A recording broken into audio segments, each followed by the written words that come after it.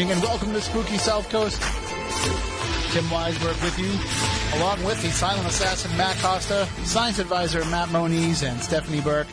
We are broadcasting live on WBSM, as well as on Spooky TV at SpookySouthCoast.com, also on the Radio Pup app, and now on Periscope. And we're broadcasting, you can see us on the Periscope app under my Twitter handle, at Tim Weisberg, because I forgot to change it to the Spooky South Coast one before we went on the air, but whatever. If it works, it works. If it doesn't, it doesn't. This is really just kind of a test to see how the quality is, because I get crappy reception in here, and I refuse to believe it's because of the Android phone. Well, let's start a contest. Everybody can go and check out your Periscope at Tim Weisberg, or check out my Periscope at WorkItBurke, and whatever one's better, they let us know.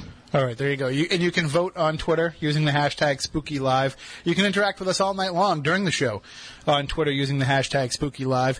And you can actually see them right there on the Spooky TV website. They all get kind of, what's the word I'm looking for? Conglomerated there. They basically just put them all in there right there for you. It's a catch-all for anything that you want to put up there that's with the hashtag SpookyLive. And tonight we're going to be talking about ghost sex. We've been promising you this for a couple of weeks now. We were going to have our guest Gavin Davies joining us a few weeks ago because I don't understand the difference between the United States and the United Kingdom. We got the times messed up because I kept saying Saturday night, not realizing that it's Sunday morning over there. So he was ready to go the night before. And we almost have the same problem again this week, but we caught it luckily in time. So he'll be joining us coming up in the next hour to talk about ghost sex. And Gavin, G.L. Davies, as he's known professionally, he runs the website, theparanormalchronicles.com. So you can go to that website and check out some of the articles they have there and some of the interesting evidence that they have up there during the news break coming up if you want to. But we're going to get into the topic of ghost sex with Gavin. It's the subject of his latest book. He does have another one coming out this summer as well, but we'll find out about that and a whole bunch more with Gavin coming up. But we'll talk about this idea of ghost sex, because when we discussed it on the show a few weeks ago, we got a lot of response to it. And I didn't realize that this was as much of an issue for people as it really is. So we'll talk about that coming up. We do have some information that we want to share with you, though.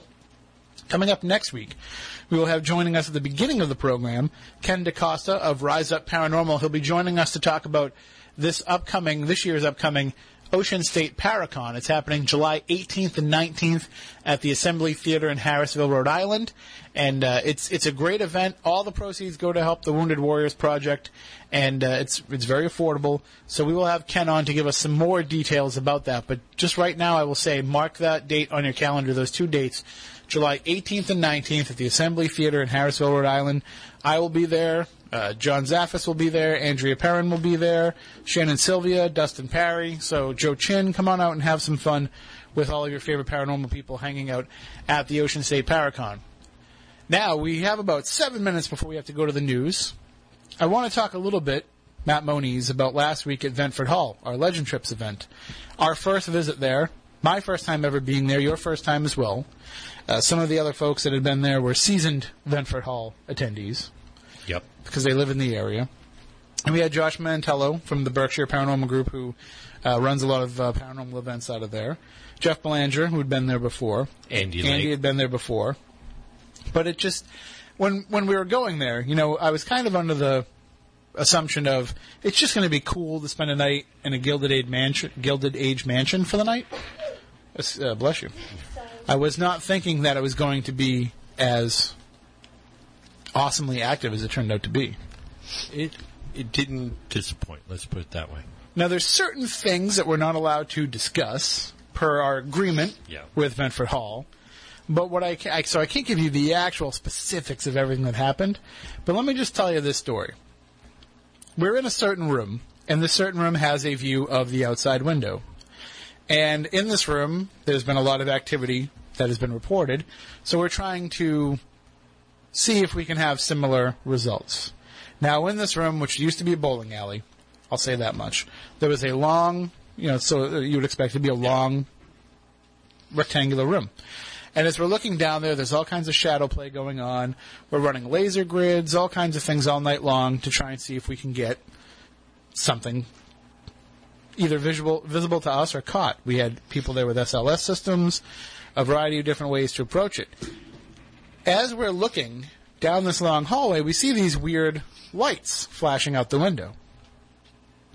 Took us a good hour to figure out that the lightning bugs in the Berkshires are way bigger than what we're used to. So when a lightning bug flies by you, it's like a light bulb. It's not like a little flicker. This thing looks like somebody outside had an idea.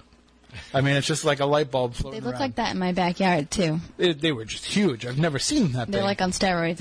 It's ridiculous. So that kind of explained away some of what we were seeing. But then we happened to see out the window, because of the angle at where we're at, again, I'll leave it at that, it looked like walking up to us through the window were two people. We saw the legs of two people walking up to us. And looking in the to get ready to look into the window, but they never bent down and looked in the window.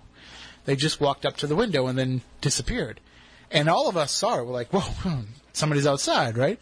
So I went upstairs and I asked Andy, who had been hanging out on the back porch, which people would have had to walk by him in order to get down there.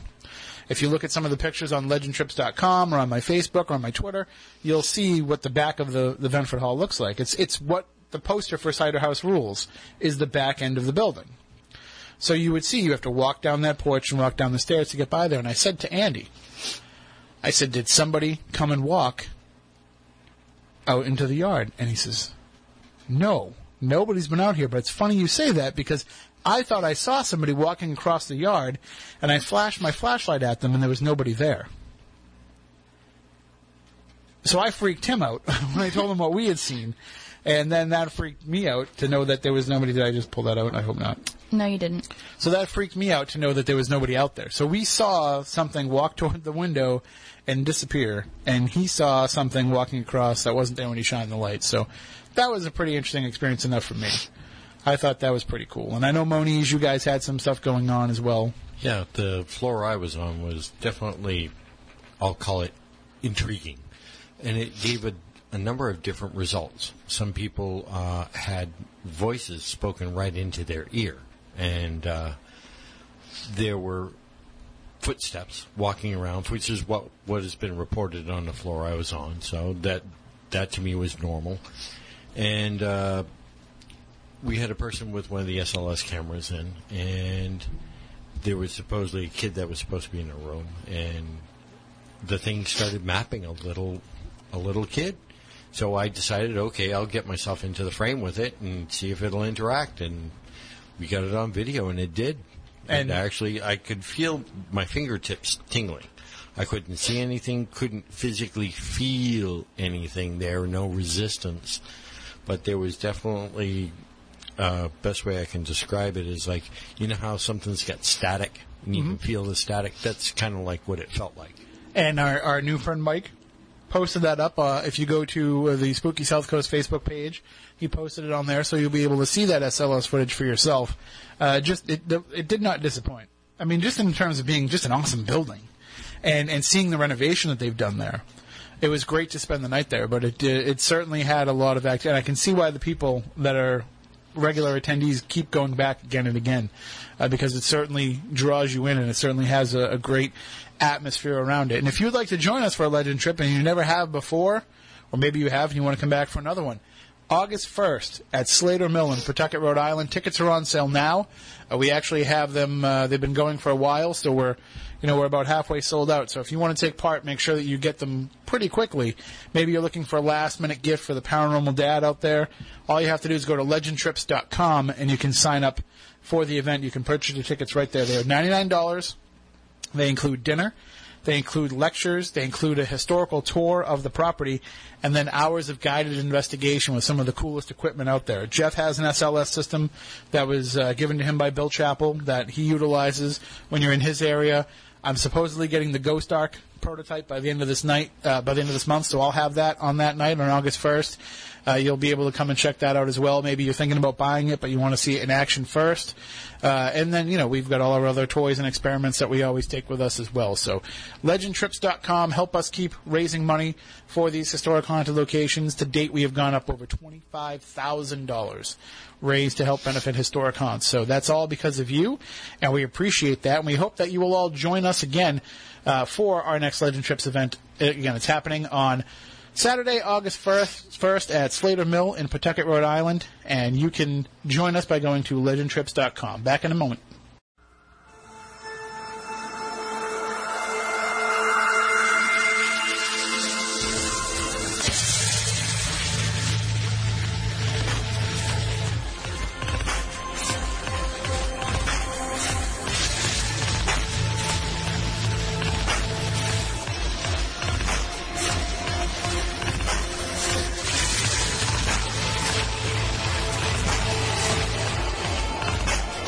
Welcome back. Hour number 2 of Spooky South Coast. Tim Weisberg, along with Stephanie Burke, the silent assassin Matt Costa, and science advisor Matt Moniz. And we think we've worked out all the kinks. Stephanie, Mercury has not... It's no longer retrograde, or... No, Mercury is out of retrograde, but Pluto is in retrograde, and that only affects certain people. I learned that the other day, and one of the people it affects is me. So, well, I'm screwed, but everybody else might be okay. But at least your Periscope is running. I think mine is running. Yes. You can follow us there. Spooky TV on SpookySouthCoast.com is also a great way of doing it. The Radio Pup app. You can just search for WBSM on the Radio Pup app and WBSM.com. So many ways to get the show live while it's happening.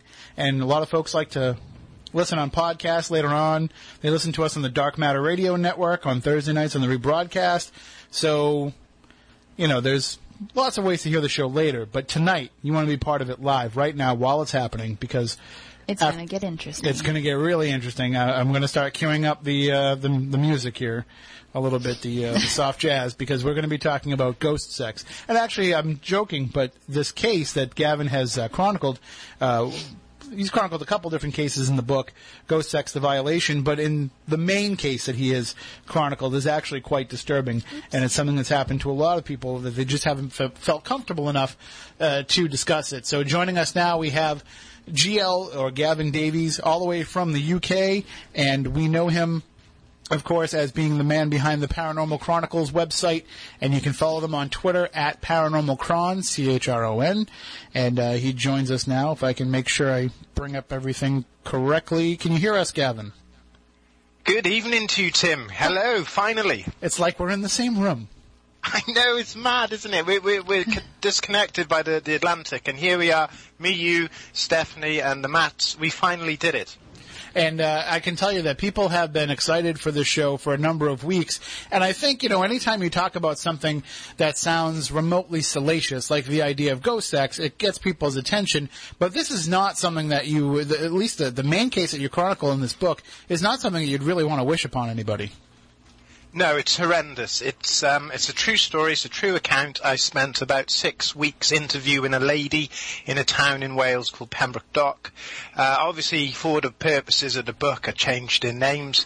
The story is in their words. I haven't kind of changed the narrative so it flowed as a better story. It is written as they talk. So it's a shocker, and it's not to everyone's taste. Whenever you combine the paranormal and sex, two very, very controversial subjects, you're going to have a rough ride. And I've received death threats and complaints and all kinds of madness, and it's one woman's account of what she believes has happened to her. Now, how did it come about? Obviously, people who go to the Paranormal Chronicles, they know that you write about a variety of topics there, and you have a team that reports on a variety of topics there. But how did it come about that this case kind of fell into your lap as something that you could chronicle? Well, I'd written a book called A Most Haunted House. It was my first attempt at a book, and it was based on a true haunting. And I've got a very distinct style. I use witness testimonials rather than trying to create a narrative or a story. I use their actual words to create a story. So I wrote a book called A Most Haunted House, and it was very, very well received. And I thought, this is something I'd like to do. So as a follow-up, I was looking into imaginary friends, because I really find that intriguing and quite chilling that these children, people in your own home are talking to these imaginary friends, and it turns out that people believe that they're not so imaginary after all. So after the success of A Most Haunted House, I put out some feelers, started talking to this lady in Pembroke Dock, and she was telling me about how she was younger, her and her twin sister had an imaginary friend, and lo and behold, she started telling me about what was actually happening to her now, and the haunting that had been taking place over 20 years. And then it turned out that she believed she had been sexually abused by not one but two different entities over a period of 20 years. Now that, if I was hearing that, I would be pretty skeptical of it. What was it that, first convinced you that she was telling the truth and that, this was an honest account and not just somebody looking for attention? I spoke to her at length, and I was exceptionally sceptical. I still have doubts. I'd spent a long time with people from my career, and for all intents and purposes, through micro-expressions, her body language, her tone of voice, this was an ordinary woman who believed extraordinary things were happening to her. She didn't want any commission, she didn't want any royalties, she didn't want a name. She was happy to tell the story on the behest that if anyone else who read the book wanted to get in touch with her, that would be a possibility, that she wanted to create like a support network. Mm-hmm. So I spoke to her, and I spoke to her son, and I spoke to her mother, and this whole story evolved. And the more I spoke to this lady, the more ordinary she was. She's very friendly. She wasn't from a particularly strong educational background. She was from a broken home. So you have to put into context that maybe she has various ineptitudes in terms of how she was brought up or things of that nature. So I brought in a psychologist. I was very lucky to have a psychologist on hand, and we conducted the hard part of the interview, the very debased, very graphic part of the interview together. And the psychologist did provide numerous explanations for this. But again, as she says in her notes, which are included in the book, she believes that this woman believes whatever is happening to her, believes it to be true. Well, one of the things that struck me the most about it is the fact that when she is recounting what happened to her, she can describe not only the physical sensations of what you would expect to happen if this was the case, if this is what you were undergoing, but she relays very well the emotional side of it, and the fact that this was, for her, it was a violation, and it was something that was unwanted, but at the same time, over time, it became uncomfortably familiar and almost, to some degree, accepted. Yes, there was, there's people out there going to read the book, and it's very controversial. It's very, very graphic. Please do not think this is 50 Shades of Ghost. Don't think this is the Potter's scene in Ghost or Twilight or anything. It is not like this. And, people say, he's going to come on here to sell a book. I'm not here to sell the book. If you want to read it, you can download it for free as part of a Kindle Prime package. Please do so, because it is a very tough read. Now, with this lady, I asked her to be very honest with me. I said I wanted a three-dimensional insight into this case. It's all very well saying something happened and this happened and this happened. I wanted her to tell me how it felt. I wanted people to understand this isn't a joke, this isn't funny, it isn't, let's all have a giggle and it's 50 Shades of Ghost.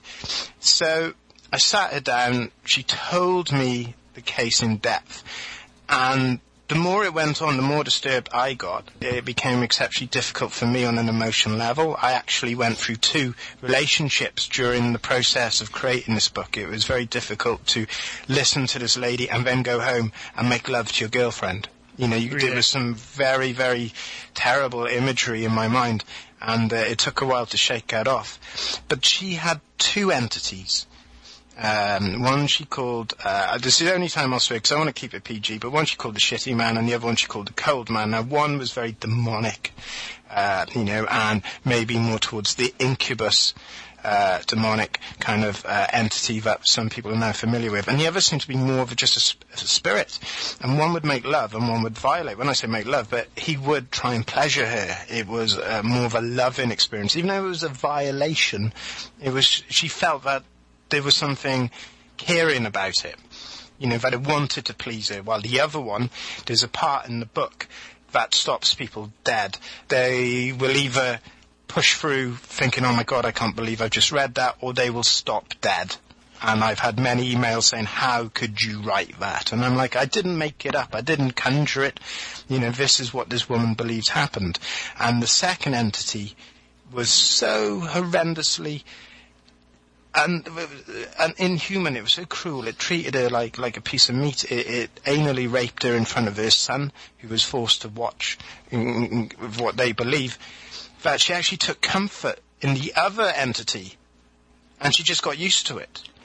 And when I was reading it, and I'm thinking in my head, being kind of the at this point, as I'm reading it, I'm already putting myself into the mindset that you have done the research on the case, and that what you're reporting is, you feel, if you're putting it in the book, is fact in terms of her recollection. So, in my mind, I can kind of already accept, because of your research and your investigation, that this is how it happened to her. And what I'm thinking as I'm reading this is it's almost like this rapist entity, the forceful one, has come in and had its way with her and kind of opened the door for another entity that might have already been in the house to feel like, hey, I could do that too. And it seems like that second entity that kind of jumped on that bandwagon, so to speak, almost had the humanistic element to it where it felt bad about what was going on. And it didn't have the raw primal urge. I mean, is it almost fair to say, and I know this is speculation on your part, was she dealing with, in one case, maybe a demon, and in the other case, a ghost? The conclusion through the paranormal community, a lot of people have read the book and actually taken time to study it. In fact, they just didn't take it at face value, but they actually did some research, was there was two very distinct paranormal entities. One demonic or evil in nature, the other, I don't think spiritual's right, but more in terms of non-demonic. It was a paranormal entity. Because the book isn't just, if people read the book, and they think, oh, ghost sex violation, I'm just going to read page after page of graphic description of sexual abuse. You will get elements of that, but it's also a haunting, and it affects the whole family.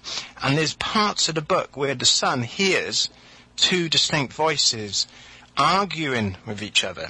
And in one part of the investigation, one part of the account, when something very brutal and horrific is happening to the woman, who's called Lisa in the book, it's almost as if the other entity steps in to stop it.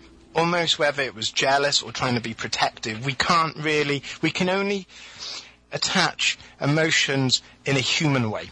We can only attach gender and motives and emotions in a human way, and we can't fully understand if these things were to be true, what their true agendas is. But there did seem to be this battle between two entities. Now, another theory I had, it was the same entity which had multiple personalities, which I thought was tremendously interesting and added a new layer to this. Are we dealing with like some kind of schizophrenic entity that has multiple personalities, which is focusing on this lady, and maybe at one stage is violating and hurting her, and in the next is sorry, and it tries to make up in a loving way. It was incredibly berserk. It was a case I wouldn't happily go back to revisit and interview someone like that again. The book is written and it's up to people to decide. If they don't like it, that's fine, if they think it's rubbish, or people say, oh, it's just a rip-off of The Entity, which was the Doris Biffa case. But it's not. It's so much more than that, because it's a family, and they tell their story as it happened. I'm very good at bringing out the best in people, in getting them to chat to me, and just say, just pretend I'm a friend, forget us for a bit, and just talk to me. And the son, it wasn't just the woman who was attacked. The son was when he was 18 years old, was masturbating while reading a pornographic magazine, and something punched him in the face and threw the magazine across the room. So, wow, where do we begin with that? Well, what I found interesting is, I have read, and we've all here on the show, we've all read numerous books of people reporting their own hauntings and what's happened to them. And whereas this is something different in terms of the nature of the activity and the nature of the attacks, might be different than what we've heard in the past. The book still does the job of chronicling what the emotional impact was on their lives, and you read about Lisa and her inability to maintain a relationship with other men because of what's been going on, and the fact that it not only impacted her and her son's life, but also the men who came into her room, into her life, and into her bedroom.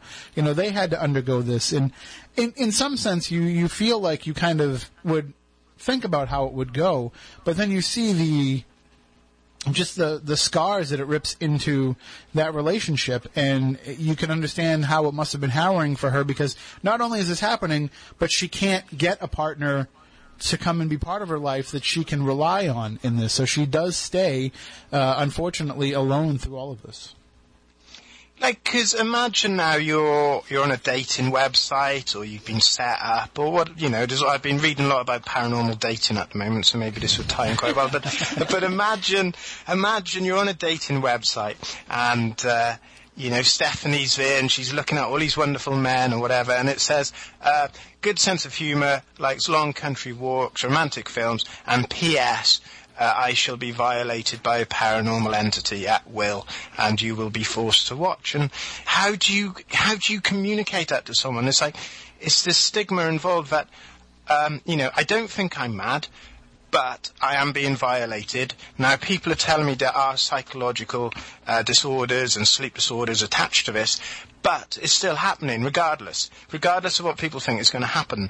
Now, there was a gentleman who I've called Dan, and he apparently was a very strong, very confident young man. Now he's just a shell. He's exceptionally religious. He has surrounded his home with religious iconography and talismans, strong believer in Christ, because he claims that he watched her be violated. He was forced to watch because the entity, this creature, not only would have its way with her, but would make it so that the partner or the son would have to watch. The son had to watch his own man being violated, and he saw her anus being torn, and he saw her, soiling herself and bleeding, and he was forced to watch. He couldn't move, and he ended up vomiting on himself.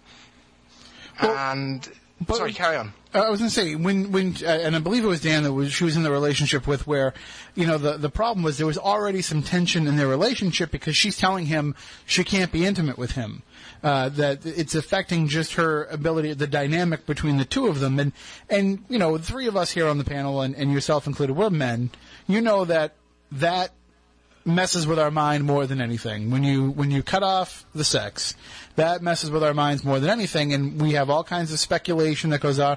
Why doesn't she want to do this? Where it's a natural instinct, so she must be getting it somewhere else. Is she stepping out on me? And so you have all these questions and all these suspicions that arise. Then he wakes up one night in the middle of the night to find her laying next to him in the bed, moaning and writhing around, and he's thinking to himself, what the hell? You won't engage in this activity with me, but when I fall asleep, you're going to self-pleasure, and so it's almost like the entity was using this as a definite way to make sure it drove a wedge between her and any other men in her life. Exactly. There's a common theme with my books, and that is, and you've probably had experience of this in terms of people you've spoken to, in that in The Most Haunted House and Ghost Sex of Violation, the entity seems to thrive on the separate entities, as far as I know. They seem to thrive. They seem to gain energy from destroying relationships. It's like you want to make people vulnerable. It's almost divide and conquer. In The Most Haunted House, the couple had a huge wedge pushed between them by the haunting, and in Ghost Sex Violation it was the same. Now, one of Dan's concerns was, in hindsight, was if this thing had the power to do this to the woman he loved, it could happen to him. And it's another fear. Another fear for a man is, what if you woke up in the night and you were being anally violated? How would that make you feel? How could you lie in bed in a house by a woman every night knowing, what if it's my turn next? Right. And one of the scariest things about that is, you don't know what the nature is of this entity. So you don't know if you are safe. And you don't know that if it can do that, what else can it do? I mean, to me, that's just the way of a spirit or a demonic entity, if you want to look at it that way, of whatever it is, showing its dominance over you. Whatever it is on the other side of that dimensional barrier, it's probably not doing what it's doing for a pleasure aspect. It's not doing it to get off. It's doing it to display the fact that it owns you and it can do whatever it wants with you. Yeah, exactly. It's like, look at how we treat animals. We domesticate them, we train them, we beat them, we eat them, we harvest them. We treat animals like a commodity.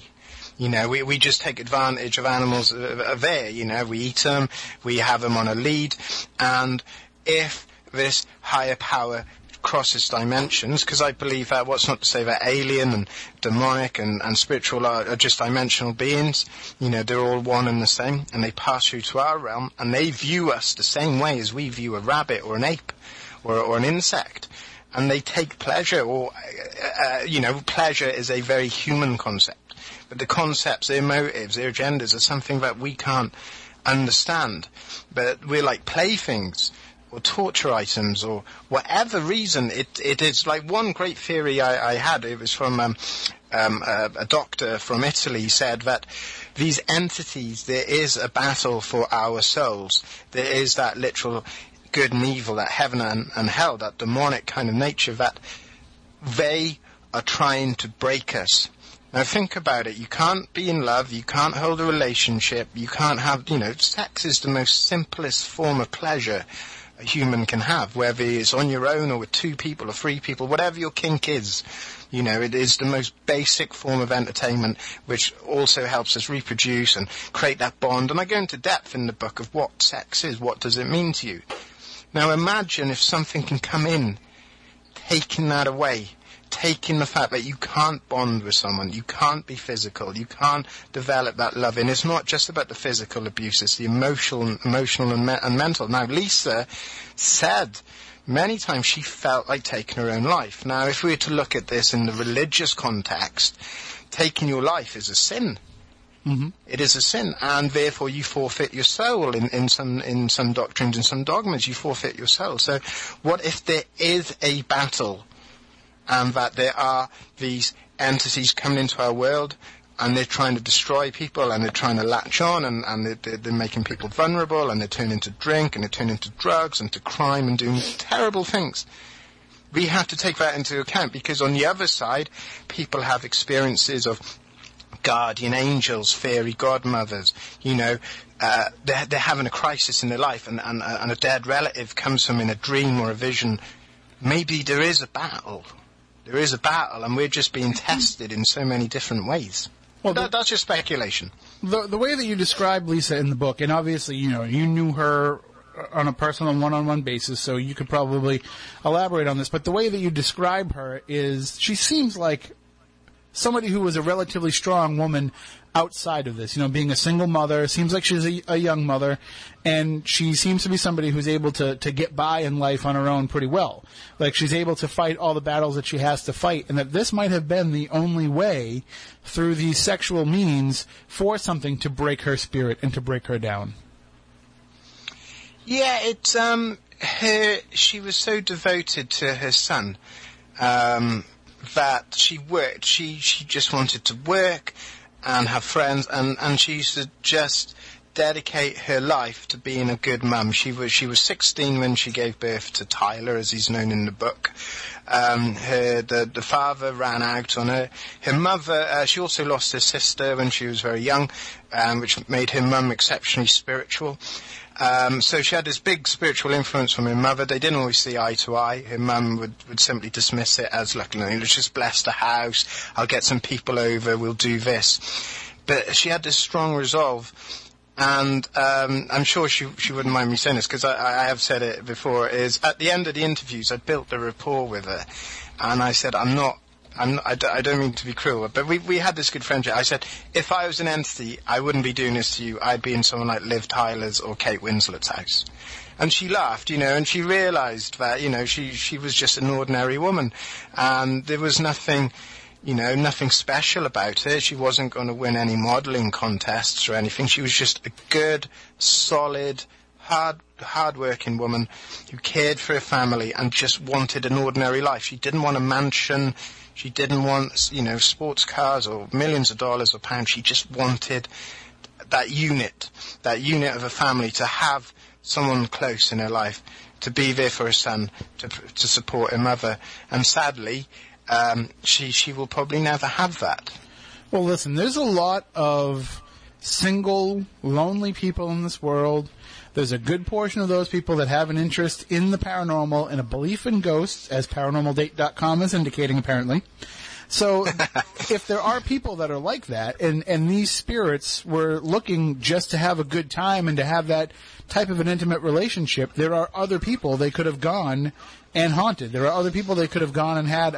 There are people, and I just put it out on Twitter, so you can tweet us using the hashtag SpookyLive. There are people that would willingly have sex with a ghost. And people who have been interested in this topic since we started teasing it on social media for the last few weeks, some of them, that's the way that they look at it. They're like, hell yeah, I would love to do that. But they're not understanding what the emotional breakdown was of this woman, and that was what was ultimately the problem here. And you chronicle other cases in the story. I mean, some of them are just little short, quick stories, but you're chronicling other instances where this has happened, and that seems to be a recurring theme amongst all of them. It's a breakdown of the person's spirit. It's not about pleasure.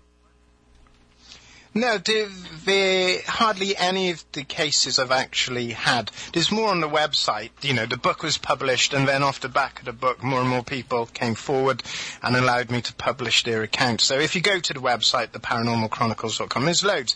Very frank, very detailed. If you're easily shocked, please don't go to the website and please don't read a book. That's not a marketing ploy. That's fact. You read the taster on Kindle. If you're happy to carry on, you can download the book for free as part of the Kindle Prime membership. Now, the most searched for term, I've had 250,000 hits on the website this year.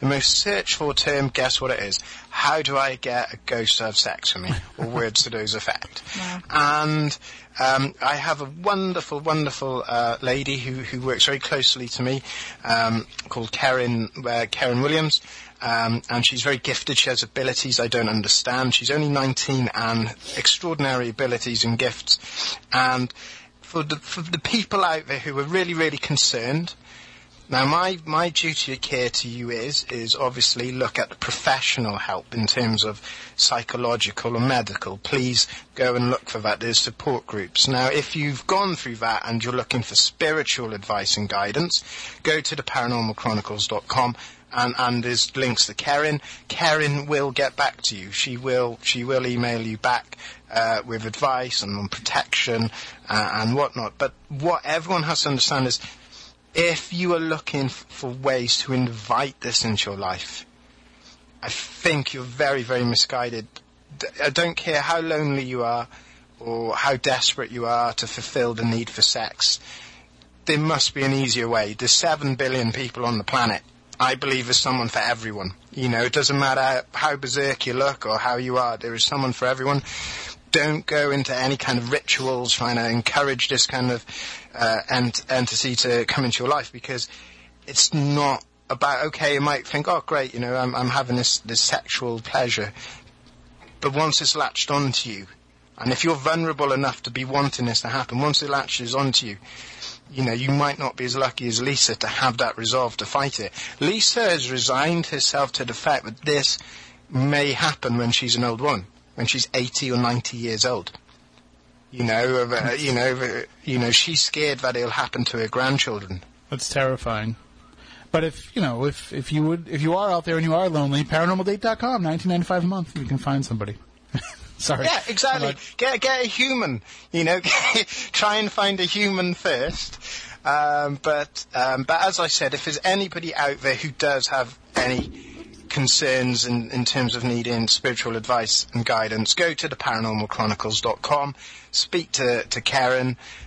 She's a really wonderful woman. It'll all be in private. She'll help you.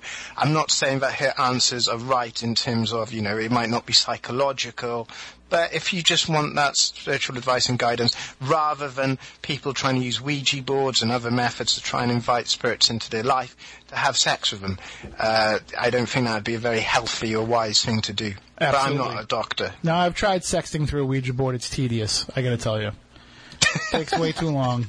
And, it's like computer sex. Yeah, and it doesn't, the words aren't as exciting when you have to sit there and spell them all out yourself. I mean, if I'm going to be using my hands during that, it's not going to be on the planchette. Anyway, moving on. We're talking with our guest, Gavin, G.L. Davies, as he's known, and we're talking about the book Ghost Sex: The Violation. He also runs the ParanormalChronicles.com.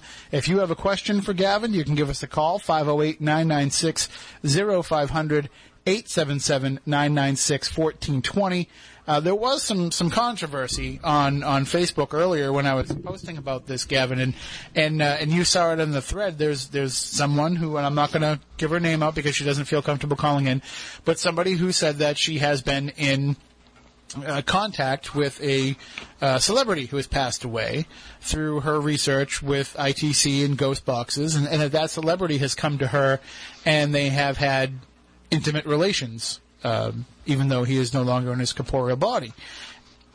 When you were collecting some of these stories for the book, did you hear situations like that where, it was a loving connection that somebody wanted to have with a spirit, whether it be somebody they didn't know, or maybe it was a loved one who had passed on that they wanted to have come back to them, which I know you wrote about in the book. Is this something that we hear about from time to time, that sometimes it is a desired thing? Yeah, definitely. Because Ghost Sex Violation, the main bulk of the story is, or the book, is what happened to Lisa. But then I added other testimonials in as well, because it kind of started to avalanche and snowball, and there was more stories. But I ended the book. There was no way I could end with the others, because it would have left everyone a little disturbed and depressed. But there was an old lady. She was a character. Let's just say she was a character.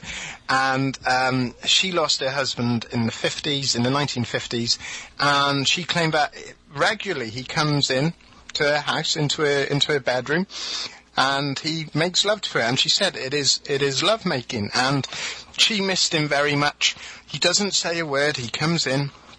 She never remarried. She never found another partner, because he would come back and he would make love to her, and she'd say, he'd never say a word. Her exact words were, he'd rut away. She said sometimes he wished he'd do a bit more, like fix the sink or do the shopping, but she was happy, and it was a very nice way to end the book, because I think the final words were, I know now that even though he loves me, even though I'm an old woman, and I know that when I die, I'll go to heaven and we'll be young again as we were.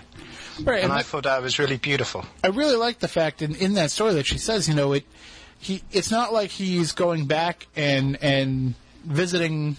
When he goes back and visits her, he sees her for what she is now, but still feels exactly the same way, the same passion that he felt, 20, 30 years before. So even though she is an old woman, he still has that same love and attraction to her. Yeah, and that's the wonderful thing. Now, with the lady earlier on your Facebook thread there, I don't know. It's really difficult, because it'd be nice to think that this celebrity, has come back and has found this woman, because she seemed very happy with it. I believe she didn't feel threatened by it. She was quite thrilled, and she was telling people, and it was a very brave thing to do, because I saw some of the comments that went with it. And I have to say that some people did kind of take it a bit further. Right. But who's to say that it hasn't happened? It would be nice to think that we don't lose people, that connection in our mortal realm isn't totally lost, in that we can still connect on a spiritual level, and that love in a physical way, not just that emotional way, is still there as well. That would be great, and maybe that would be, there's got to be billions of dead people. Maybe we could have a paranormal day insight via Ouija boards, where we just flood the world with lonely dead people to make love to. That would be nice and solve a lot of problems. Well, then you get into a lot of the moral standpoint about it is, oh, honey, it's not really cheating. She's dead. You can't blame me for it. You know, and you'd get a lot of phantom pregnancies as well. Oh, it just gets way too complicated for me. But now I assume that since the book has come out, and as you've been making the rounds talking about the book, you've probably heard other cases that people have been coming at you with. Is this something that is, just way more prevalent in the paranormal world than we think that it is? I've written a couple of articles on it. I have daily I have, messages, emails, comments left on the website, sent to me personally. Some of them not all good. Some people are very cross with me for writing the book. Ghosts and sex are two very controversial subjects. Not everyone likes it. But in amongst all of this, there are people coming forward and they want to remain anonymous, or they always start with, look, I'm concerned. I'm concerned that I'm not well mentally because this has happened. They're not out there trying to get attention or glorify it or sensationalize it. They're very confused.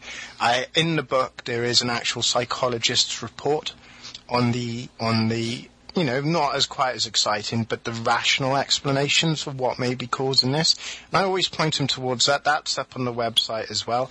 I always say to people, if you are worried, please go and look for help.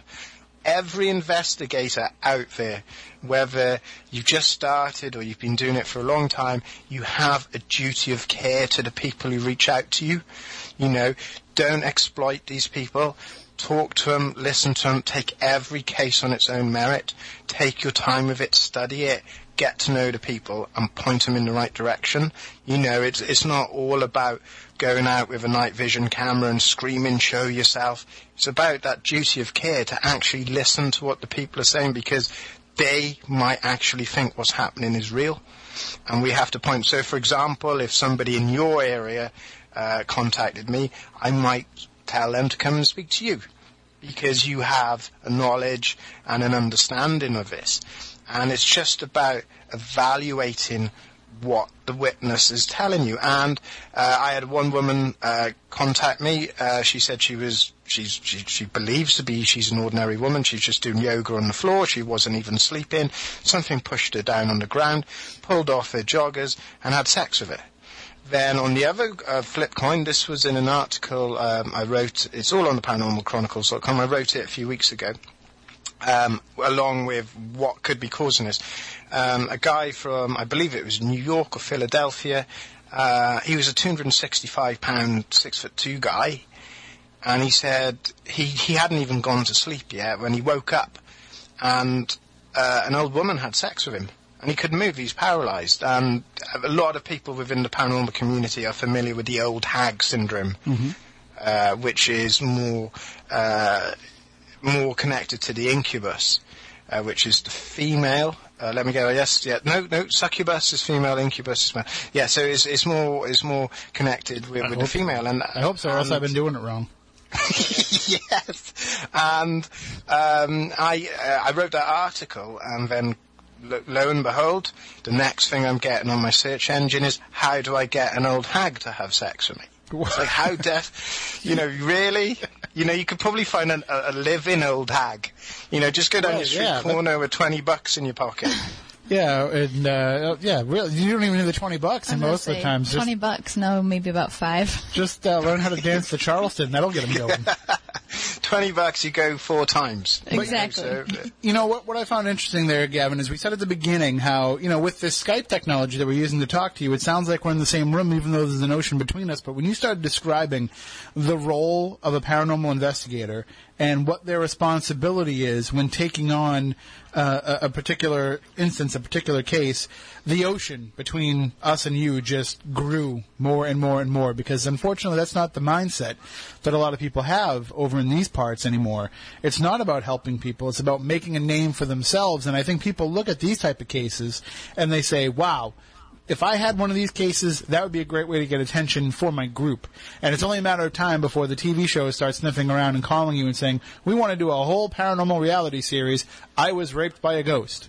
And it's very exploitative over here, and I think that the downside of that is it will play exactly into what these entities are trying to do. Exactly. It will people to make it want to happen. And the paranormal, it is exciting. It is, the reason I like it. I don't like roller coasters.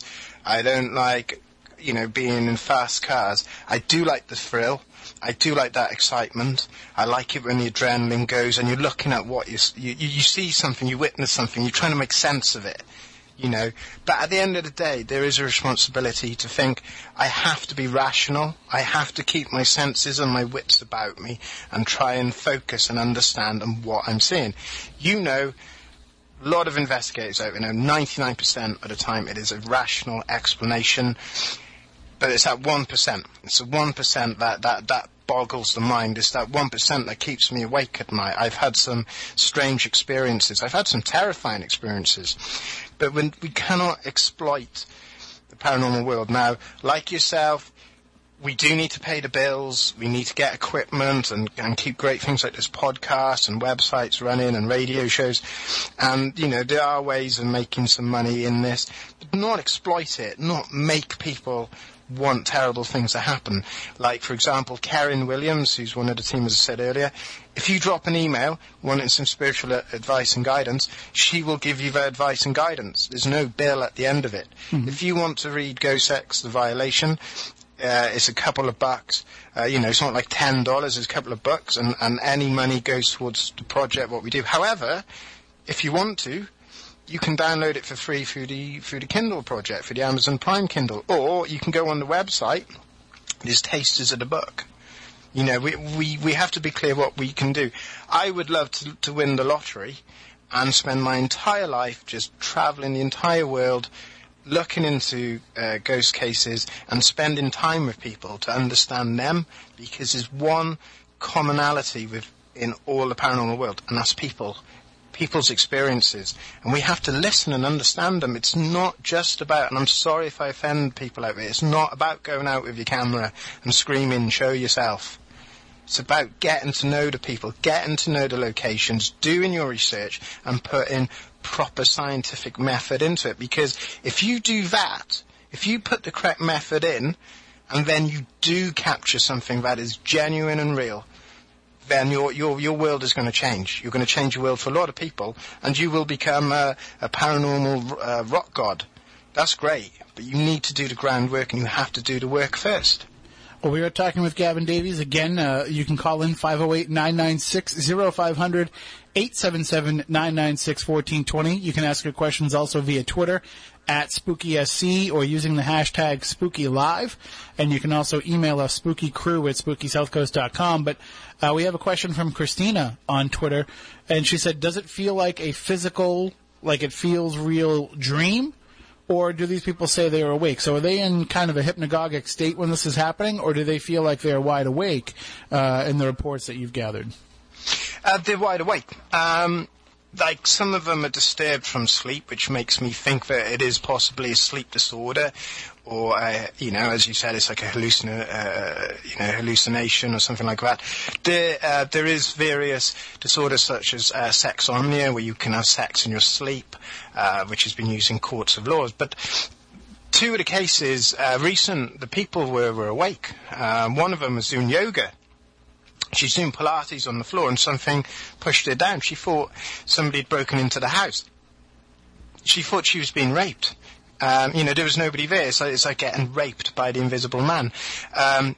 Lisa, in the book Ghost Sex Violation, one night she fell asleep, and she felt something touching her, and she woke up, and there was a handprint down the bed where it used her period blood. It actually entered her while she was on her period, hadn't disturbed her underwear or her sanitary products, and left a handprint on the bed. Now, that is real.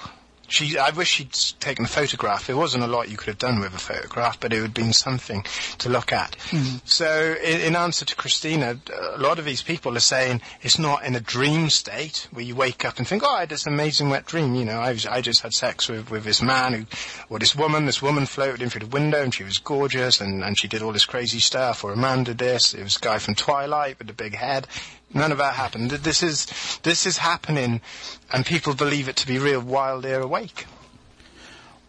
Well, I think that, too, when you if something like this is going to happen to you, even if you are in a somewhat sleeping state, you're going to wake up pretty fast. When you feel what it is that's happening to you, it's going to be something that's going to kind of shock you into being awake if you weren't already fully awake. Oh yeah, definitely. It's the violation, the part of the book which really confounds people or shocks them or upsets them. The woman Lisa was wide awake, and she was presented to her son on her bed on all fours. And he could see she was awake. She was making a strange moaning sound. Her arm was behind her back. Her buttocks were spread. He could see her anus being torn. He could see it being torn as if it was being penetrated. He could see the blood. He could see the feces dribbling out. And he claims that his mother was spun in front of him so that he could look her in the face while it happened, while he was pinned and paralysed against the wall. You know, that happened. The mum said she was awake. She was awake 9 times out of 10. She was awake. Sometimes she'd wake up and be like, "Oh, it's just happened." With the entity that wasn't as vulgar and as abusive with her, and she was relieved. You know, it's like if you went to bed and you had a headache and you closed your eyes, you woke up, you felt fine, and that's how she treated it, like a migraine. You know, if it happened while she was asleep, great. If it didn't, she'd just have to lie there and wait for it to pass. It's a terrifying way to have to live, and even as you say, even though things have waned, she still lives with that fear and that knowledge that it could happen at any given time. I mean, really, what can you do in that situation? We like to think that as paranormal researchers and investigators, we can help find a way to help bring closure to a case, try to find a way to help, some folks help spirits move on. Some people at least teach the people that are alive, that are living with this, ways to deal and coping mechanisms to deal with it. But how can you help somebody? How can you offer anything more than just a sympathetic ear and a willingness to believe? I've always said, I was very blessed in that I was able to bring a psychologist in with me. Now, the psychologist was a female, and she was able to present some very rational options in terms of getting the support and help that you needed from a professional. Now, I suggest that because I'm an investigator, I'm a reporter, I don't claim to have any psychic abilities or anything like that. I just have my brain and my senses and my method. But some people, you suggest that to them, and it's simply not enough. They claim they've either done that or they feel that it's something much more. So, again, I'm lucky in that I have both sides of the coin. I have a psychologist, and then I've also got the spiritual advice and guidance from Karen. And Karen has a number of methods and exercises for people to carry out in terms of protection and protecting their home, their family, their loved ones, to protect themselves, to ensure it doesn't happen. There's protection methods for homes. Now, some people want to go further. They want exorcists. They want blessings. It's very difficult to say because some people don't want to have to go to a doctor or go to a clinical psychologist for help because they don't want to admit that there might be something wrong with them. While on the other case, you don't want to send people to the doctors when they need spiritual advice and protection, and they need that support there for this. Well, we are just about out of time, but Gavin, we thank you for staying up late and joining us, and hopefully we can talk again in the future. And I know you have a new book coming out. Can you give us a quick tease about what it's about? Yes, new book. And first of all, I've loved being on. It's been a pleasure. The new book will be out in the summer, and it's going to be about a woman who claims to have been abducted by aliens, and that should be out in a couple of weeks. And also, very, very quick, I promised last time, so I'll do it now. If you go on the paranormalchronicles.com website, there is a page called, an article called The World's Most Haunted House. It's a competition. You can win loads of cool stuff, T-shirts, and a reading from Karen. All you have to do is take a selfie outside a house that you think is really scary looking, hashtag it a Most Haunted House on Twitter or Facebook, and hopefully you might be able to win some stuff. Because I did say, because we missed out the last time, I'd do something really nice for your listeners, because I appreciate their time, and I don't want to leave them all scared and all lying in their bed thinking they're going to get raped by a ghost. I'd rather leave them with something a bit more positive, that they might win some books, T-shirts, and a reading. Sounds like fun. Moniz, real quick, we have about a minute. Yeah, can you send me the book on abductions? I've been doing research for the past 30 years on it. Oh, yeah, definitely, yes. What I'll do is, Tim's got my details. As soon as it's ready, you can have a copy and have a look at it. It's a very intriguing case, very interesting. I've just finished going through the notes and writing it up, so I think you'll enjoy it, and I'd love your feedback. Certainly. Does it involve more than one person involved in the abduction? Only one very solitary person. I think that when you read it, it will really dumbfound you. It is such a unique case. I personally, through my studies, have not come across something like this before. It will be out in a couple of weeks. Check out Paranormal Chronicles, and it'll be up there. And yeah, you get in touch with me, and I'll send you a copy. You got it. Sounds great, Gavin. Thank you so much for joining us again. TheParanormalChronicles.com is the website. Follow him on Twitter at ParanormalChron, C-H-R-O-N. And we certainly look forward to talking to you again and keeping you up late again. I love it. It's actually daylight now. It's actually 5 a.m. I'm going to go and get the cat and give it some milk. Nice. So thank you very much. And everyone keep safe. If you need anything, any spiritual advice or anything, please get in touch. I will answer all the emails and comments in due course, and I love hearing from people from around the world. And thank you guys. You're absolutely amazing. And to everyone from the Paranormal Chronicles, please look at the Spooky South Coast archives. There is some amazing stuff in there. Really good stuff. Well, thank you, sir. You take care and be well. Thank you very much. Take care. And that will do it for this week's show. We are just about out of time. We'll be back next week when we'll be joined by Ken DaCosta, who will let us know about the Ocean State Paracon coming up. We'll also be joined by Danny Roberge. You know him as Danny Bigbeard. He'll update us with some of the stuff that's going on with EchoVox, and maybe we'll even dig a little bit into this, the kind of the paranormal war that's been going on lately with some of the folks that are developing these. We'll talk about the nature of apps versus physical devices, and so much more coming up on next week's show. Until then, all the dads out there, have a happy Father's Day. We want you all to stay spooktacular.